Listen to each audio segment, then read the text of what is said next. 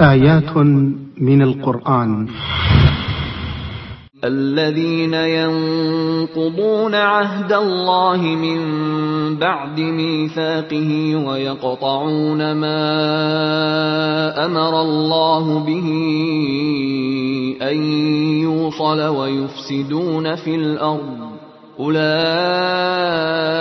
هم الخاسرون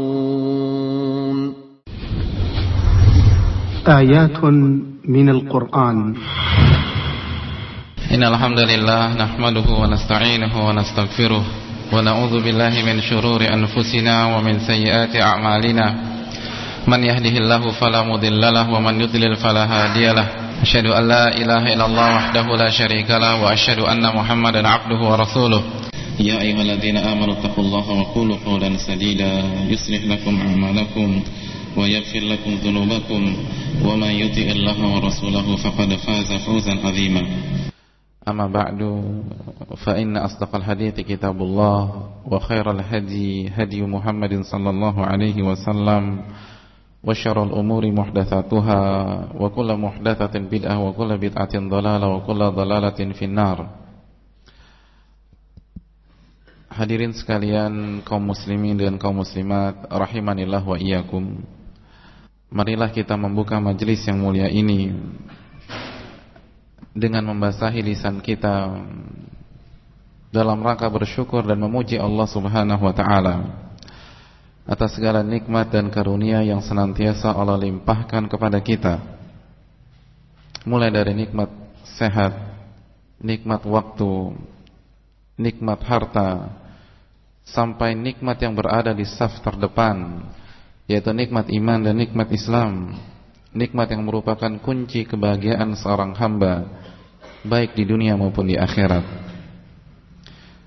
Dan kita kembali bersyukur kepada Allah Subhanahu wa taala secara khusus karena Allah telah memberikan taufiknya kepada kita pada malam hari ini, sehingga kita kembali bersua dan berkumpul untuk sama-sama mempelajari ayat-ayat Allah Subhanahu wa taala, mengerjakan sebuah ibadah yang merupakan kunci kebaikan kita di sisi Allah Subhanahu wa taala. Sebagaimana sabda Nabi sallallahu alaihi wasallam dalam sebuah hadis yang diriwayatkan oleh Imam Bukhari, beliau bersabda dengan sabdanya, khairukum man ta'allamal Qur'ana wa 'allamah. Sebaik-baik kalian orang yang mempelajari Al-Qur'anul Karim dan yang mengajarkannya. Oleh karena itu jamaah sekalian, ketika Allah memberikan kesempatan kepada kita untuk menjadi salah satu hamba-hambanya yang terbaik dengan mempelajari firman-firmannya, ini sebuah kenikmatan, ini sebuah anugerah, dan setiap kenikmatan dan anugerah mengandung konsekuensi syukur kepada Allah Subhanahu wa taala. Salawat dan salam semoga selalu tercurahkan kepada qudwah kita, suri tauladan kita, Rasulullah sallallahu alaihi wasallam beserta para keluarga, ahlil bait beliau, sahabat-sahabat beliau dan orang-orang yang istiqamah berjalan di bawah naungan sunnah beliau sampai hari kiamat kelak. Hadirin sekalian dan pendengar roja, hafizanillah wa iyyakum. Pada pertemuan yang telah lalu kita telah membahas faedah terakhir dari surat Al-Baqarah ayat yang ke-26, ketika Allah berfirman, wa ma yudhillu bihi illal fasiqin. Dan tidak ada orang yang Allah sesatkan kecuali, atau tidak ada orang yang Allah sesatkan dengan permisalan-permisalan tersebut kecuali orang-orang fasik. Dan kita telah menjelaskan faedah terakhir dari ayat tersebut, bahwa ketika Allah menyesatkan seorang hamba, bukan hanya, atau hal itu bukan hanya berasal, atau bukan hanya sebatas kehendak Allah semata tanpa dosa yang dilakukan hamba tersebut. Namun sebaliknya, Allah sesatkan dia karena dosa-dosa yang dia lakukan. Sebagaimana yang Allah katakan, wa ma yudhillu bihi illal fasiqin. Tidak ada yang Allah sesatkan dengan permisalan di atas kecuali orang-orang fasik, orang-orang yang melanggar perintah Allah dan melakukan larangan-larangan Allah Subhanahu wa taala, dan dalam ayat ini maksudnya adalah orang-orang kafir. Jadi jamaah sekalian rahimanillah wa iyyakum, inilah yang dinamakan oleh para ulama dengan pembahasan sebab akibat. Jadi dosa yang kita kerjakan membuat disesatkan atau kita disesatkan oleh Allah Subhanahu wa ta'ala, dan kita sudah bahas panjang lebar masalah ini pada pertemuan yang telah lalu, dan saya rasa kita tidak perlu mengulas terlalu panjang dan lebar lagi. Hadirin sekalian rahimanillah wa iyyakum, dan kita telah mengatakan oleh karena itu jika kita merasa semakin jauh dari Allah, jika kita merasa semakin dalam terperosok di dalam jurang kemaksiatan, ketika kita merasa semakin sibuk dengan urusan-urusan dunia kita, lupa dengan ibadah kepada Allah, lupa dengan berzikir kepada Allah Subhanahu wa taala dan lain sebagainya, ingatlah bahwa yang harus kita lakukan bukan menyalahkan pihak lain, namun yang perlu kita lakukan adalah muhasabatun nafas, mengevaluasi diri, hitung dosa-dosa kita, karena sekali lagi dosa-dosa kita lah yang menyebabkan keterpurukan kita selama ini. Jadi dosa-dosa kita lah yang merupakan aktor intelektual dari hal-hal yang membuat kita sengsara atau yang membuat kita terpuruk selama ini. Oleh karena itu evaluasi diri, banyak-banyak beristighfar kepada Allah Subhanahu wa taala, bertobat kepada Allah Subhanahu wa taala. Hadirin sekalian rahimanillah wa iyyakum, selanjutnya pada kesempatan kali ini kita akan melanjutkan pembahasan kita dan kita akan melangkah ke ayat ke-27. Ketika Allah berfirman, alladzina yanquduna ahdallahi min ba'di mitsaqih wa yaqta'una ma amarallahu bihi an yusala wa yufsiduna fil ard ulaika humul khasirun. Yang artinya yaitu orang-orang yang melanggar perjanjian yang Allah tetapkan sesudah perjanjian itu kokoh dan memutuskan apa yang diperintahkan oleh Allah Subhanahu wa taala kepada mereka untuk menghubungkannya dan membuat kerusakan di muka bumi. Mereka itulah orang-orang yang merugi. Hadirin sekalian rahimanillah wa iyyakum, ayat yang mulia ini atau dalam ayat yang mulia ini Allah Subhanahu wa taala menjelaskan sifat-sifat orang fasik yang disesatkan olehnya di ayat yang ke-26. Jadi ayat yang mulia ini merupakan sambungan dan kelanjutan akhir ayat surat Al-Baqarah ayat 26. Sehingga hadirin sekalian rahimanillah wa iyyakum, jika kita terjemahkan secara singkat menjadi, jadi kita gabungkan akhir surat Al-Baqarah ayat 26 dengan surat Al-Baqarah ayat 27, maka jadinya adalah dan tidak ada yang disesatkan oleh Allah Subhanahu wa taala kecuali orang-orang yang fasik, yaitu orang-orang yang melanggar perjanjian Allah Subhanahu wa taala sesudah perjanjian itu kokoh dan ditetapkan, dan orang-orang yang memutuskan apa yang diperintahkan oleh Allah Subhanahu wa taala untuk disambung, dan orang-orang yang melakukan kerusakan di muka bumi, mereka itulah orang-orang yang merugi. Jadi itulah terjemahan apabila kita menggabungkan antara akhir surat Al-Baqarah 26 dan ke-27. Oleh karena itu ketika ulama membahas ayat ini, itu digabungkan dengan akhir surat Al-Baqarah ayat 26. Bisa dipahami? Iya. Lalu timbul pertanyaan jamaah sekalian, apa yang dimaksud dengan perjanjian Allah dalam ayat ini? Dan apakah yang dimaksud dengan hal-hal yang mereka putuskan sedangkan Allah memerintahkan untuk menyambungnya? Nah, kita akan membahas pertanyaan-pertanyaan di atas dan faedah-faedah tafsir yang lain yang terkandung dalam ayat ini bersama-sama. Hal yang pertama yang akan kita bahas, apa yang dimaksud dengan ahdallah atau perjanjian Allah. Jadi kalau kita membaca ayat ini, Allah mengatakan alladzina yanquduna ahdallahi min ba'di mitsaqih, yaitu orang-orang yang melanggar perjanjian Allah Subhanahu wa taala setelah perjanjian itu kokoh atau setelah perjanjian itu disepakati dan ditetapkan. Hadirin sekalian rahimanillah wa iyyakum, sekali lagi pertanyaannya, apa yang dimaksud dengan ahdallah? Apa yang dimaksud dengan perjanjian Allah yang mereka langgar,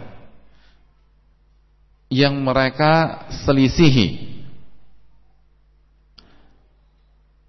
Kaum muslimin wal muslimat rahimanillah wa iyyakum, ulama tafsir, ulama-ulama kebanggaan kita membahas cukup panjang lebar masalah yang satu ini. Dan kesimpulan yang dapat dipetik dari penjelasan para ulama kita yang kita cintai mereka karena Allah Subhanahu wa taala adalah bahwa perjanjian Allah Subhanahu wa taala adalah wasiat Allah kepada makhluknya, berupa beriman kepada Allah dan rasul-rasulnya serta seluruh yang dibawa oleh rasul-rasul tersebut. Jadi seluruh perintah-perintah Allah, larangan-larangan Allah, dan risalah yang Allah turunkan kepada rasulnya, itulah yang dinamakan perjanjian Allah Subhanahu wa ta'ala. Sehingga makna melanggar perjanjian Allah adalah tidak melaksanakan wasiatnya tersebut. Jadi sekali lagi, perjanjian ini umum, mencakup beriman kepada Allah, beriman kepada Rasulnya, dan beriman dengan risalah yang dibawa dan diusung oleh Rasulnya tersebut. Inilah kesimpulannya. Dan makna ini dijelaskan oleh Al-Imam Al-Qurtubi, Al-Imam Asy-Syaukani, Al-Imam Abdurrahman bin Nasir As-Sa'di, dan Syekh Muhammad bin Shalih Utsaimin, dan serta para ulama-ulama yang lain. Jadi ayat ini mencakup seluruh perjanjian yang dibuat oleh Allah Subhanahu wa taala. Mengapa jamaah sekalian rahimanillah wa iyyakum, mengapa kita katakan umum, tidak terbatas dengan satu atau dua perjanjian saja? Karena jadi argumentasinya adalah karena keumuman redaksi yang digunakan oleh Allah Subhanahu wa taala ketika Allah berfirman dalam ayat ini. Jadi karena redaksinya umum. Maksudnya apa? Allah Subhanahu wa taala berfirman dan menggunakan kata-kata ahdallah. Ahdallah, alladzina yanquduna ahdallah, yaitu orang-orang yang melanggar ahdallah. Nah, kata ahdun atau perjanjian dalam grammar bahasa Arab atau nahwu sharaf dalam ilmu bahasa Arab adalah kata mufrad, atau jika kita terjemahkan artinya kata tunggal. Kata tunggal, mufrad, sebuah kata untuk mengungkapkan kata benda dengan kuantitas satu saja. Jadi jumlahnya satu. Karena dalam bahasa Arab ada mufrad, yaitu untuk mengungkapkan sesuatu yang berjumlah satu saja. Ada musanna, untuk mengungkapkan sebuah hal atau sebuah benda atau makhluk yang berjumlah dua orang atau dua benda atau ganda. Dan yang ketiga jamak. Jamak itu untuk mengungkapkan jumlah 3 ke atas. 3, 4, 5 dan seterusnya. Nah, kata yang digunakan oleh Allah Subhanahu wa taala adalah mufrad. Ahdun. Karena posisinya objek menjadi ahda. Lalu tidak berhenti sampai di sini saja. Kata mufrad ini, kata tunggal ini diidhofahkan atau digabungkan dengan kata Allah atau lafzul jalalah. Jadi ahdallah. Bisa dipahami? Ini memang kita sedikit masuk ke dunia ilmu usul fikih dan dunia bahasa Arab. Dalam kaidah usul fikih, dan ini pun juga diulas ketika ulama menjelaskan kaidah tafsir, menyatakan kata mufrad atau tunggal jika posisinya sebagai mudhaf, jika digabungkan dengan kata yang lain, maka akan melahirkan hukum umum. Jadi kata tunggal, kata mufrad, jika posisinya sebagai mudhaf digabungkan dengan kata lain, maka akan melahirkan hukum umum. Oleh karena itu kata-kata ahdullah atau ahdallah dalam ayat ini berlaku umum dalam setiap perjanjian yang diberlakukan oleh Allah Subhanahu wa taala, yaitu risalah yang dibawa oleh Rasulnya sallallahu alaihi wasallam dari zaman ke zaman. Oleh karena itu kita katakan berupa iman kepada Allah, iman kepada Rasulnya, dan iman kepada risalah yang diusung dan dibawa oleh Rasulnya tersebut. Karena umum. Bisa dipahami apa tidak? Untuk mempermudah kita memahami, saya akan berikan contoh yang lain dalam masalah ini. Contoh yang serupa, hadis yang cukup familiar di tengah-tengah antum, di tengah-tengah hadirin sekalian. Hadis yang diriwayatkan oleh Imam Abu Daud dan lain-lain. Hadis yang sering dinamakan dengan hadis wasiat perpisahan Nabi sallallahu alaihi wasallam, hadis Irbad bin Sariyah. Apa kata Nabi sallallahu alaihi wasallam? Nabi mengatakan, "Alaikum bisunnati." Wajib atas kalian berada di atas sunnahku, berpegang teguh dengan sunnahku, komitmen dengan sunnahku. Nah, kata-kata sunnati kalau kita pecah, kalau kita uraikan,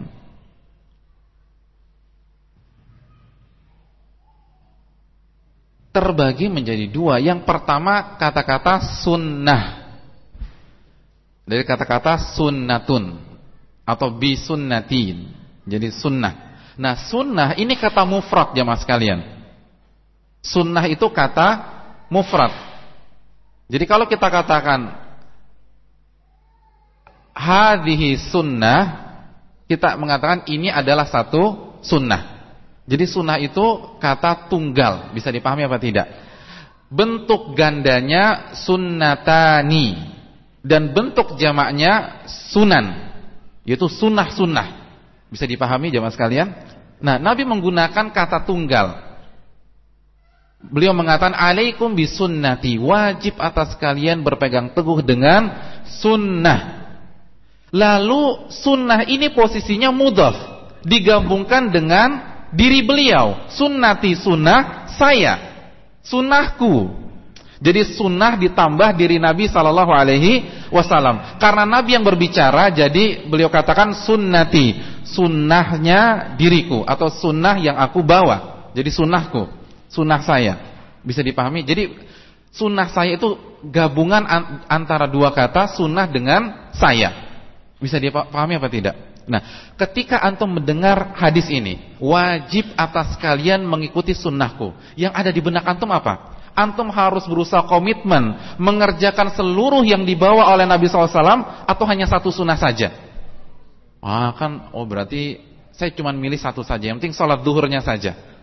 Kalau sholat asar tidak, sholat maghrib tidak, sholat isya tidak. Kenapa? Karena kan sunnah satu. Ya sudah, saya pilih saja sholat duhur sebagai perwakilan dari yang lain. Kalau puasa pun juga demikian, pilih satu saja. Kan Nabi SAW mengatakan wajib atas kalian berpegang teguh dengan satu sunnahku saja. Ya sudah, pilih satu sunnah yang paling gampang kita tekuni.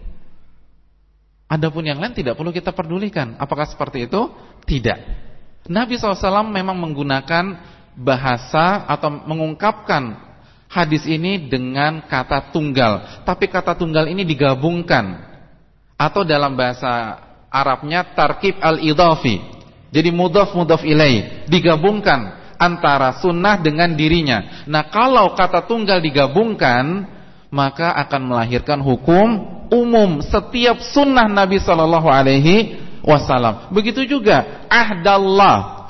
Ahdun kata tunggal, tetapi digabungkan dengan Allah Subhanahu wa taala. Artinya setiap syariat Allah Subhanahu wa taala. Baik dalam masalah akidah, masalah iman, masalah fikih dan seterusnya. Jadi intinya demikian, kata tunggal kalau digabungkan rumah jadi kata dua. Nah, secara kaidah usul itu melahirkan hukum umum kecuali ada dalil lain. Wallahu taala a'lam. Oleh karena itu, perjanjian Allah dalam ayat ini, ahdallah, mencakup sekali lagi seluruh perjanjian yang dijelaskan oleh Allah Subhanahu wa taala dalam Al-Qur'an dan Sunnah, di antaranya perjanjian yang diambil oleh Allah Subhanahu wa taala dari makhluknya ketika Allah keluarkan mereka dari sulbi. Sebagaimana firman Allah dalam surat Al-A'raf ayat 172 ketika Allah Subhanahu wa taala berfirman, wa idz akhadha rabbuka min bani adam min zuhurihim dzurriyyatahum wa ashhadahum ala anfusihim alastu bi rabbikum qalu bala syahidna an taqulu yaumal qiyamati inna kunna an hadza ghafilin. Allah Subhanahu wa taala berfirman, wa idz akhadha rabbuka min bani adam min zuhurihim dzurriyyatahum, dan ingatlah ketika Allah Subhanahu wa taala, ketika Rabbmu mengeluarkan keturunan anak-anak Adam dari sulbi mereka, dan Allah mengambil persaksian terhadap jiwa-jiwa mereka. Seraya berfirman, seraya berkata, alastu bi rabbikum, bukankah aku ini adalah Rabbmu? Bukankah aku ini adalah satu-satunya zat yang berhak untuk diibadahi? Jadi ketika kita sebelum masuk ke alam dunia, dikeluarkan dari sulbi, Allah bertanya kepada kita satu persatu, alastu bi rabbikum, bukankah aku ini adalah Rabbmu? Bukankah aku ini adalah satu-satunya zat yang berhak disembah? Lalu seluruh keturunan Nabi Adam itu mengatakan, qalu bala syahidna. Mereka dengan serempak mengatakan, benar wahai Allah, Engkau adalah Rabb kami, Engkau adalah ilah kami, satu-satunya ilah yang berhak disembah, dan kami menjadi saksi akan hal tersebut. Lalu Allah mengatakan, dan hal itu kami lakukan agar pada hari kiamat nanti kalian tidak mengatakan sesungguhnya kami adalah orang-orang yang lengah terhadap hal itu. Jadi biar tidak ada hujah lagi pada hari kiamat.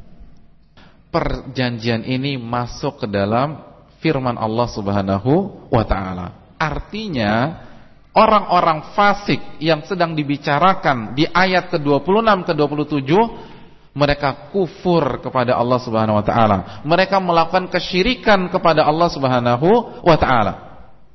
Baik syirik dalam masalah uluhiyah atau rububiyah.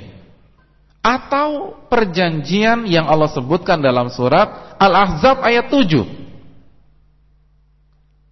Perjanjian yang Allah lakukan dengan para nabi-nabinya agar mereka menyampaikan risalahnya, agar mereka menegakkan agamanya, dan agar mereka tidak berpecah belah. Allah berfirman, wa idz akhadna minan nabiyyina mitsaqahum wa minka wa min Nuhin wa Ibrahima wa Musa wa Isa ibn Maryam wa akhadna minhum mitsaqan ghalidha.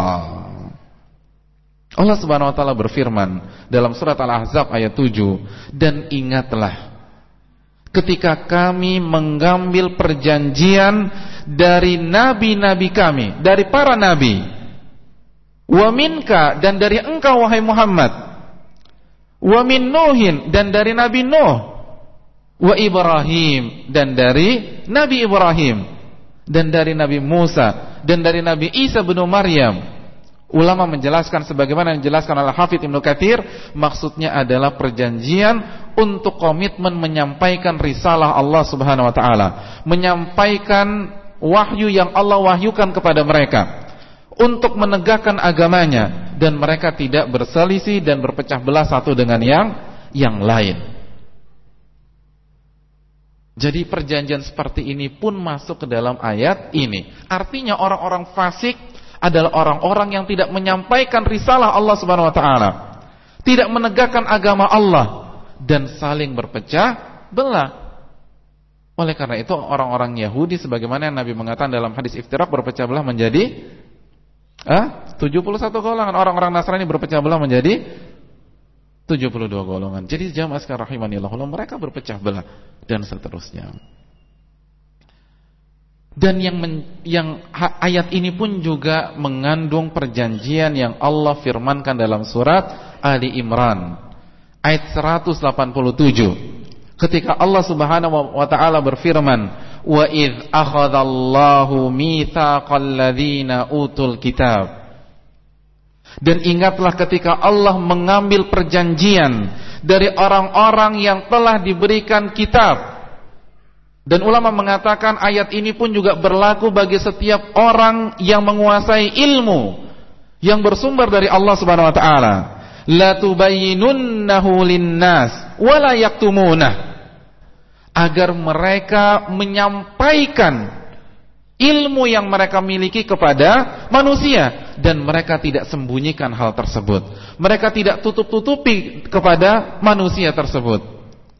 Mereka tidak pelit dalam membagi ilmu agamanya. Namun apa yang terjadi?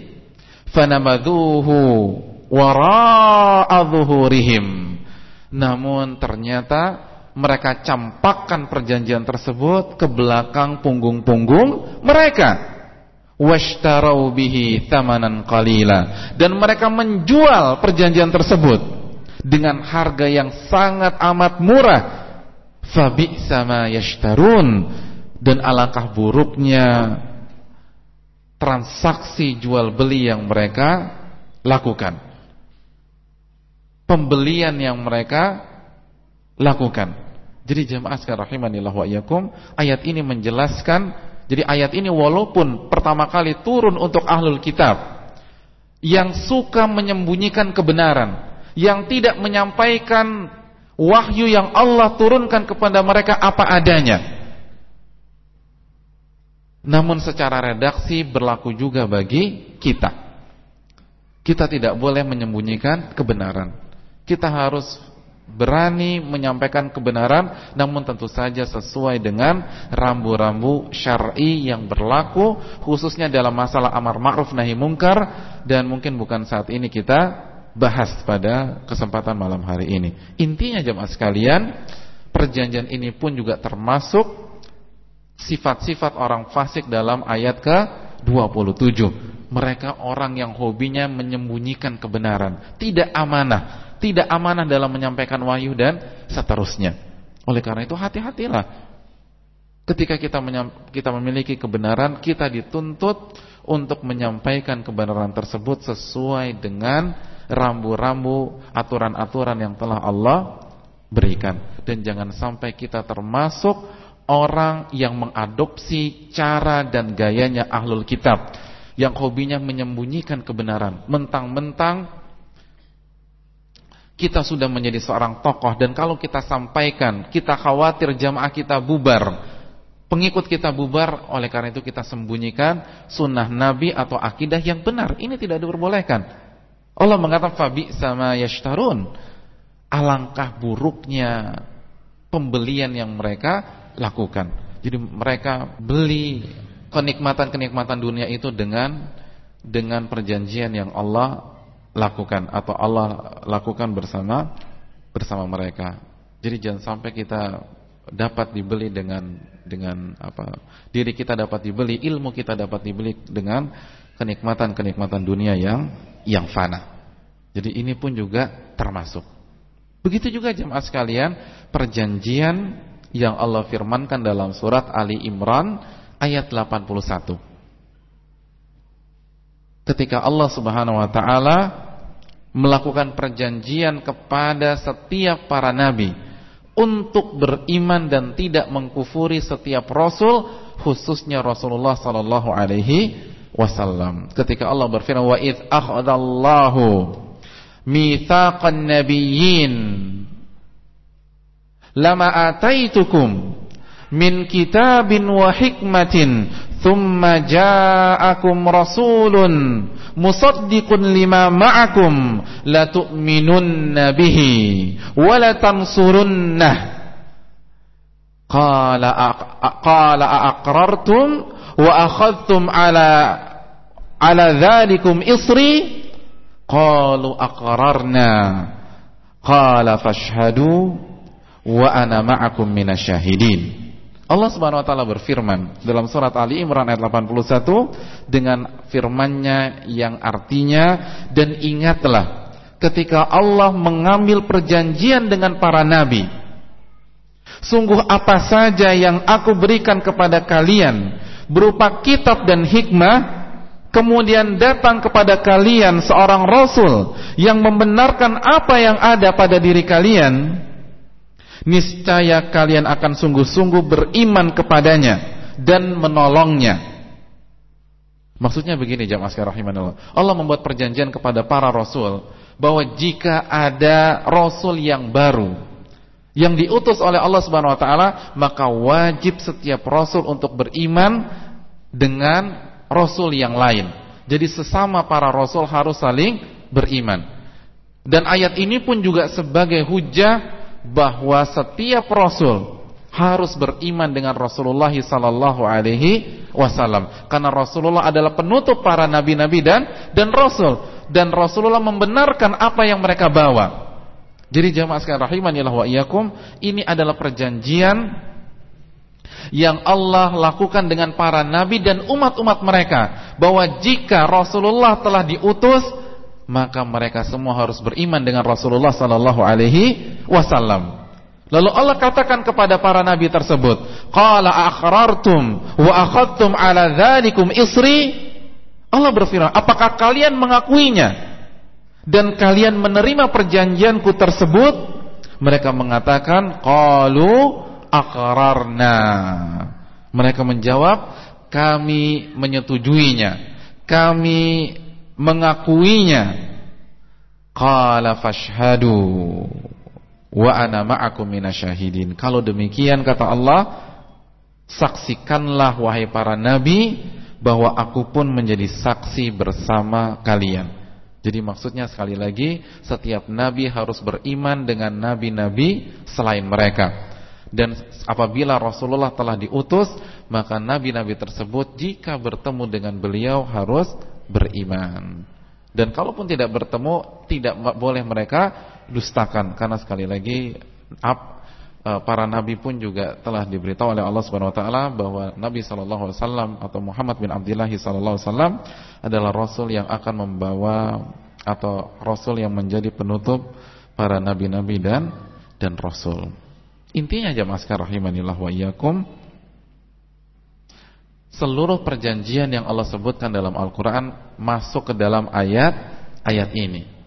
Dan apa yang saya sebutkan, yaitu surat Al-A'raf ayat 172, surat Al-Ahzab ayat 7, surat Ali Imran ayat 187, surat Ali Imran ayat 81, itu adalah penjelasan para ulama dalam buku-buku tafsir mereka ketika membahas ayat Al-Baqarah surat surat Al-Baqarah ayat ke-27.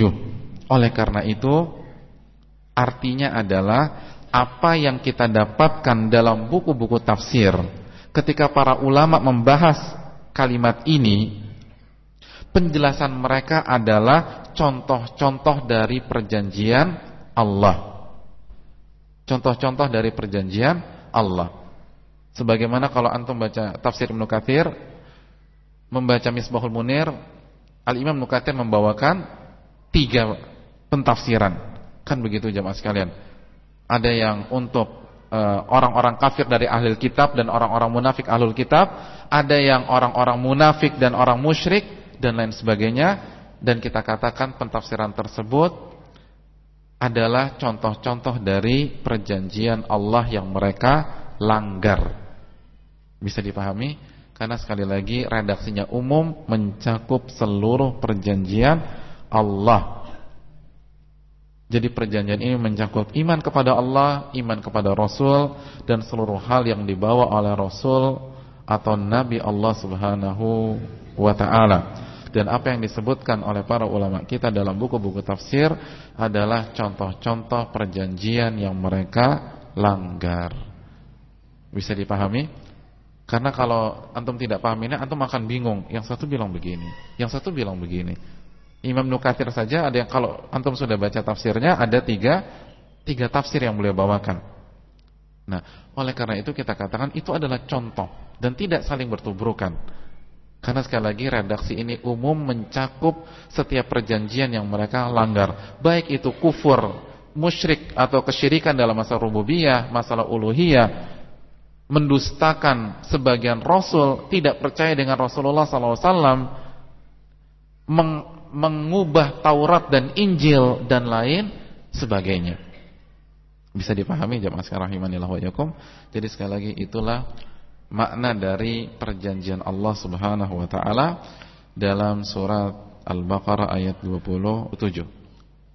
Faedah berikutnya, makna firman Allah, wa yaqta'una ma amarallahu bihi an yusal, dan mereka memutuskan apa yang diperintahkan Allah kepada mereka untuk disambung. Jadi Allah perintahkan untuk menyambungnya, sedangkan mereka justru memutuskannya. Ini yang akan kita bahas jamaah sekalian rahimanillah wa iyyakum. Jadi setelah kita membaca firman Allah di atas, wa yaqta'una ma amarallahu bihi an yusal, pertanyaannya adalah apakah yang dimaksud dengan hal-hal yang diputuskan oleh mereka sedangkan Allah memerintahkannya untuk disambung, atau sedangkan Allah memerintahkan untuk menyambungnya. Jadi apa hal-hal tersebut? Apa hal-hal tersebut? Jadi ini pertanyaan yang harus kita jawab. Kalau antum ditanya apa jawabannya jemaah sekalian? Apa hal-hal yang mereka putuskan padahal Allah perintahkan untuk menyambungnya? Berapa tafsir yang dibawakan oleh Imam Ibnu Katsir? Jemaah sekalian rahimanillah wa iyyakum, Al-Imam Ibnu Katsir membawakan 2 tafsir para ulama kita dalam masalah ini. Tafsir yang pertama, apa yang dikatakan oleh Imam Qatadah, yaitu menyambung tali silaturahim atau kekerabatan. Artinya mereka memutuskan tali silaturahim. Jadi Allah perintahkan untuk menyambung tali silaturahim, justru mereka putuskan. Itu pentafsiran yang pertama. Jadi itu adalah tafsir Al-Imam Qatadah. Dan tafsir ini pun dibenarkan oleh Imam Ibnu Jarir At-Tabari. Yang kedua, bahwa maksud hal-hal yang Allah perintahkan kita untuk menyambungnya itu lebih umum dari tali silaturahim atau kekerabatan. Jadi tafsir yang kedua mengatakan lebih umum dari tali silaturahim atau kekerabatan, bahkan mencakup semua hal yang diperintahkan oleh Allah Subhanahu wa taala untuk disambung. dan melakukannya, tetapi justru mereka putuskan dan abaikan. Jadi maksudnya umum, ya silaturahim dan lain sebagainya. Bisa dipahami perbedaan antara dua tafsir ini? Tafsir yang pertama mengatakan khusus tali silaturahim. Tafsir yang kedua mengatakan berlaku umum, baik silaturahim maupun bukan silaturahim. Nah, setelah kita menyampaikan penjelasan singkat atau penjelasan dibawakan oleh Al-Imam Ibnu Katsir dan dibawakan dengan singkat oleh atau dalam buku Al-Mishbahul Muniir, yang tersisa adalah sebuah pertanyaan jamaah sekalian. Mana yang lebih tepat? Jadi mana yang lebih tepat untuk dijadikan tafsir bagi ayat ini? Apakah hanya terbatas silaturahim saja atau berlaku umum? Ayat ini hanya berbicara untuk silaturahim saja atau umum? Jawabannya adalah tafsir yang kedua. Ayat ini umum, sebagaimana yang dijelaskan oleh Al-Imam Al-Qurtubi, Al-Imam Abdurrahman bin Nasir As-Sa'di, Syekh Muhammad bin Shalih Utsaimin, dan dikuatkan juga oleh Al-Imam Tabari. Oleh karena itu Imam Tabari mengatakan dalam tafsirnya, ghaira annaha wa in kanat kadzalika fahiya dalatun ala dzammillahi kulla qati'in qata'a ma amarallahu bihi biwaslih rahiman kanat au ghairaha. Jadi Imam At-Tabari mengatakan, walaupun saya mengatakan bahwa menyambung tali silaturahim tafsir dari ayat ini, namun ayat ini berlaku umum untuk setiap hal-hal yang Allah perintahkan kita untuk menyambungnya namun diputuskan. Jadi ayat ini berlaku umum, atau ayat ini menunjukkan celaan yang Allah berikan kepada setiap orang yang memutuskan apa yang diperintahkan oleh Allah Subhanahu wa taala untuk menyambungnya.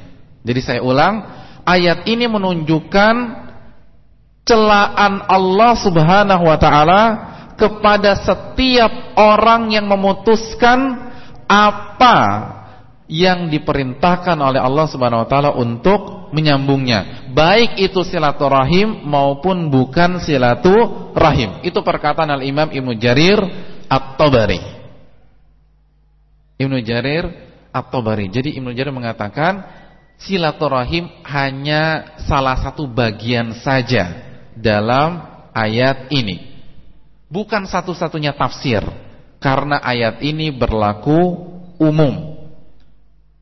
Ayat ini berlaku umum bagi setiap hal yang Allah perintahkan kita untuk kita sambung, namun ternyata diputus oleh orang-orang fasik tersebut, orang-orang kafir tersebut.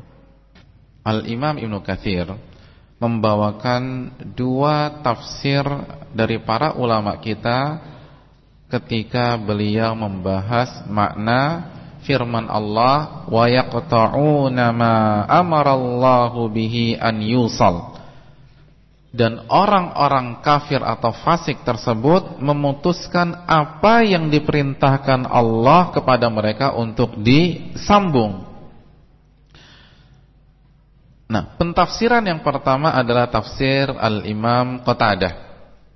Beliau mengatakan, yang Allah perintahkan untuk disambung adalah tali silaturahim atau hubungan kekerabatan. Hubungan kekerabatan. Dan tafsir ini pun diamini oleh Al-Imam Ibnu Jarir At-Tabari. Tafsir yang kedua menyatakan bahwa maknanya umum, baik berkaitan dengan silaturahim atau hubungan kekerabatan yang harus kita sambung atau perintah Allah untuk agar kita menyambung hal tersebut, maupun hal-hal lainnya. Hal-hal lainnya. Jadi berlaku umum. Dan sekali lagi inilah yang tepat, yang rajih, sebagaimana yang dikatakan oleh Imam Qurtubi, Asy-Syaikh As-Sa'di, Asy-Syaikh Muhammad bin Shalih Al-Utsaimin, dan hal ini pun juga dikatakan oleh Imam Ibnu Jarir At-Tabari ketika beliau mengatakan walaupun silaturahim merupakan tafsir dari ayat di atas, namun ayat ini berlaku umum, menunjukkan celaan yang Allah berikan kepada setiap orang yang memutuskan hal-hal yang Allah perintahkan untuk disambung, baik itu silaturahim atau selain silaturahim. Kalau ada yang bertanya apa argumentasinya, jawabannya adalah keumuman redaksi di atas, yaitu ketika Allah Subhanahu wa taala berfirman wa yaqta'una ma amarallahu bihi an yusal. Jadi jamaah sekalian, kalau kita renungi ayat ini, kita akan menarik sebuah kesimpulan bahwa Allah tidak mengatakan dan mereka adalah orang-orang yang memutuskan tali silaturahim. Allah tidak mengatakan dan mereka orang-orang yang memutuskan hubungan kekerabatan. Iya apa tidak? Iya, Allah tidak pernah mengatakan hal itu. Namun yang Allah katakan dan mereka memutuskan apa? Ma. Jadi ma artinya apa-apa yang Allah perintahkan untuk disambung. Dan kata ma dalam kacamata ilmu usul fikih menunjukkan hukum umum. Menunjukkan hukum umum. Misalnya ada seorang anak dinasehati, "Nak, apa-apa yang diperintahkan oleh ibumu kerjakan." Ini menunjukkan bahwa setiap yang diperintahkan oleh ibunya harus dia kerjakan. Tidak ada pengkhususan antara satu perintah dengan perintah yang lain. Bisa dipahami apa tidak? Jadi ini pun juga berlaku dalam bahasa Indonesia. Apa-apa yang dikatakan oleh gurumu, ingat baik-baik. Apa-apa yang dikatakan oleh seorang ustadz, dicatat. Nah, ini kan juga menunjukkan hukum umum. Jadi apa yang saja yang dikatakan, dicatat. Antum ke restoran, antum katakan apa-apa yang saya pesan tolong dicatat ya. Maka waitersnya akan mencatat seluruh pesanan antum. Bisa dipahami apa tidak? Paham ya? Jadi Allah mengatakan ma, apa-apa yang Allah perintahkan untuk disambung. Jadi ini mencakup seluruh hal, seluruh aspek yang Allah perintahkan agar kita menyambungnya. Oleh karena itu ini berlaku umum. Bisa dipahami jamaah sekalian rahimanillah wa iyyakum, mencakup silaturahim maupun selain silaturahim. Sebagaimana sekali lagi pembahasan ini secara panjang lebar dibahas oleh para ulama dalam ilmu usul fikih. Jadi saya hanya menganalogikan dengan bahasa atau redaksi yang biasa kita gunakan dalam kehidupan kita sehari-hari. Oleh karena itu jamaah sekalian rahimanillah wa iyyakum, jika kita ingin menjabarkan lebih panjang ayat ini, maka marilah kita ulas apa yang dijelaskan oleh Al-Imam Abdurrahman Nasir As-Sa'di, seorang pakar tafsir, pakar fikih dan usul fikih, dan merupakan guru besar dari Syekh Muhammad bin Shalih Al-Utsaimin. Beliau menjelaskan bahwa redaksi ayat ini mencakup hal-hal berikut.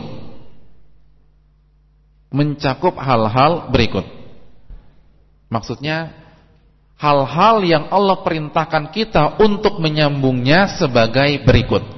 Bisa diikuti jamaah sekalian? Jadi hal-hal yang Allah perintahkan kita untuk menyambungnya sebagai berikut. Beliau mengklasifikasikan menjadi beberapa poin. Yang pertama, Allah memerintahkan kita menyambung hubungan antara kita dengannya Subhanahu wa ta'ala. Jadi Allah memerintahkan kita menyambung hubungan antara kita dengan Allah.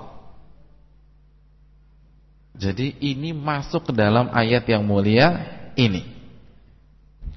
Pertanyaannya jamaah sekalian, bagaimana cara kita menyambung hubungan kita dengan Allah? Jawabannya adalah dengan beriman dan beribadah kepada Allah Subhanahu wa ta'ala. Inilah cara menyambung hubungan antara seorang hamba dengan Allah. Dengan cara apa? Dengan cara beriman dan beribadah kepada Allah Subhanahu wa ta'ala. Dan ulama menjelaskan bahwa iman kepada Allah Subhanahu wa ta'ala adalah beriman dengan 3 macam tauhid. Beriman dengan 3 macam tauhid. Itu tauhid apa saja? Tauhid rububiyah, tauhid uluhiyah, dan tauhid asma wa sifat. Jadi sekali lagi, beriman kepada Allah Subhanahu wa ta'ala yaitu dengan cara beriman dengan 3 macam tauhid. Yaitu tauhid rububiyah yang pertama, yang kedua tauhid uluhiyah, dan yang ketiga tauhid asma wa sifat. Dan saya rasa istilah-istilah di atas sudah tidak asing lagi di telinga jamaah sekalian.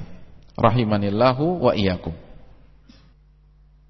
Dan kita akan menjelaskan 3 hal di atas secara singkat, satu per satu. Karena ini menyangkut membangun hubungan antara kita dengan Allah. Ini yang paling penting jemaah sekalian rahimanillah wa iyyakum. Namun sebelum kita menjelaskan 3 macam tauhid tersebut secara singkat, saya ingin menyinggung sedikit beberapa hal berikut ini. Jadi sebelum kita jelaskan makna tauhid rububiyah, tauhid uluhiyah, dan tauhid asma wa sifat, saya ingin mengingatkan akan beberapa poin berikut ini.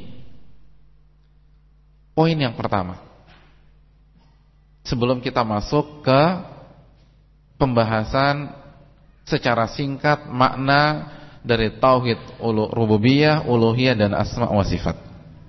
Yang pertama, bahwa dalil pembagian tauhid menjadi 3 adalah sebuah argumentasi ilmiah yang dinamakan oleh para ulama dengan sebutan al-istiqra. Al-istiqra. Istiqra. Apa yang dimaksud dengan istiqra?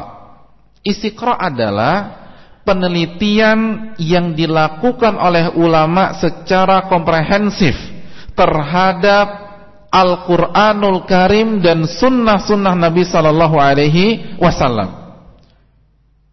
Maksudnya adalah ketika para ulama meneliti meneliti ayat-ayat Al-Quran satu demi satu, meneliti hadis-hadis Nabi Sallallahu Alaihi Wasallam satu demi satu dalam masalah tauhid, ternyata kesimpulan mereka tauhid itu tidak akan keluar dari 3 macam. Kalau tidak rububiyah atau uluhiyah atau asma wa sifat, tidak ada klasifikasi keempat, tidak ada pembagian atau kelompok yang keempat. Bisa dipahami jemaah sekalian? Dan ini berlaku dalam setiap bidang, khususnya dalam masalah klasifikasi sebuah materi. Contoh dalam ilmu bahasa Arab, kita mengenal bahwa kata dalam bahasa Arab itu terbagi menjadi 3. Kalau tidak isim, kata benda. Jadi kalimat itu kata dalam bahasa Arab itu terbagi menjadi 3. Kalau tidak isim, kata benda. Yang kedua fiil, kata kerja. Yang ketiga adalah huruf. Dalilnya apa? Dalilnya istiqra'. Penelitian, seluruh kata dalam bahasa Arab dikumpulkan. Ternyata kata yang ada dalam bahasa Arab yang baku tidak mungkin keluar dari tiga poin ini. Kalau tidak isim, fiil, huruf. Bisa dipahami jemaah sekalian? Jadi ini berlaku pada setiap hal. Begitu juga misalnya antum belajar bahasa Inggris, kalimat itu tidak akan keluar dari, contohnya misalnya past tense, present tense, present continuous tense, future tense, dan seterusnya. Iya apa tidak? Kalau ditanya apa dalilnya? Jawabannya apa? Penelitian secara komprehensif ketika ahli pakar bahasa Inggris meneliti seluruh kalimat baku dalam bahasa Inggris. Ternyata tidak akan keluar dari poin-poin di atas. Bisa dipahami apa tidak jemaah sekalian? Nah, begitu juga dalam masalah tauhid. Seluruh ayat yang berbicara tentang tauhid diteliti, ternyata tidak akan keluar dari 3 macam tauhid. Kalau tidak rububiyah, uluhiyah, atau asma wa sifat. Dan ini dinamakan istiqra'. Sebagaimana yang dijelaskan oleh para ulama kita, di antaranya Imam Muhammad bin Amin Asy-Shinqiti, seorang pakar usul fikih, pakar tafsir pada abad kontemporer ini, dan memiliki buku tafsir yang bernama Adwa'ul Bayan. Ya. Dan para ulama-ulama yang lain. Terima kasih sebesar-besarnya kepada hadirin sekalian dan pendengar sekalian atas atensinya, atas perhatiannya. Semoga yang serba kekurangan ini bisa kita pahami dan bisa kita amalkan dalam kehidupan kita sehari-hari. Aku qouli hadza wa astaghfirullaha lakum. Subhanakallahumma wa bihamdika asyhadu an la ilaha illa anta astaghfiruka wa atubu ilaik. Assalamualaikum warahmatullahi wabarakatuh. Ayatun minal Qur'an. الذين ينقضون عهد الله من بعد ميثاقه ويقطعون ما أمر الله به أن يوصل ويفسدون في الأرض أولئك هم الخاسرون. آيات من القرآن.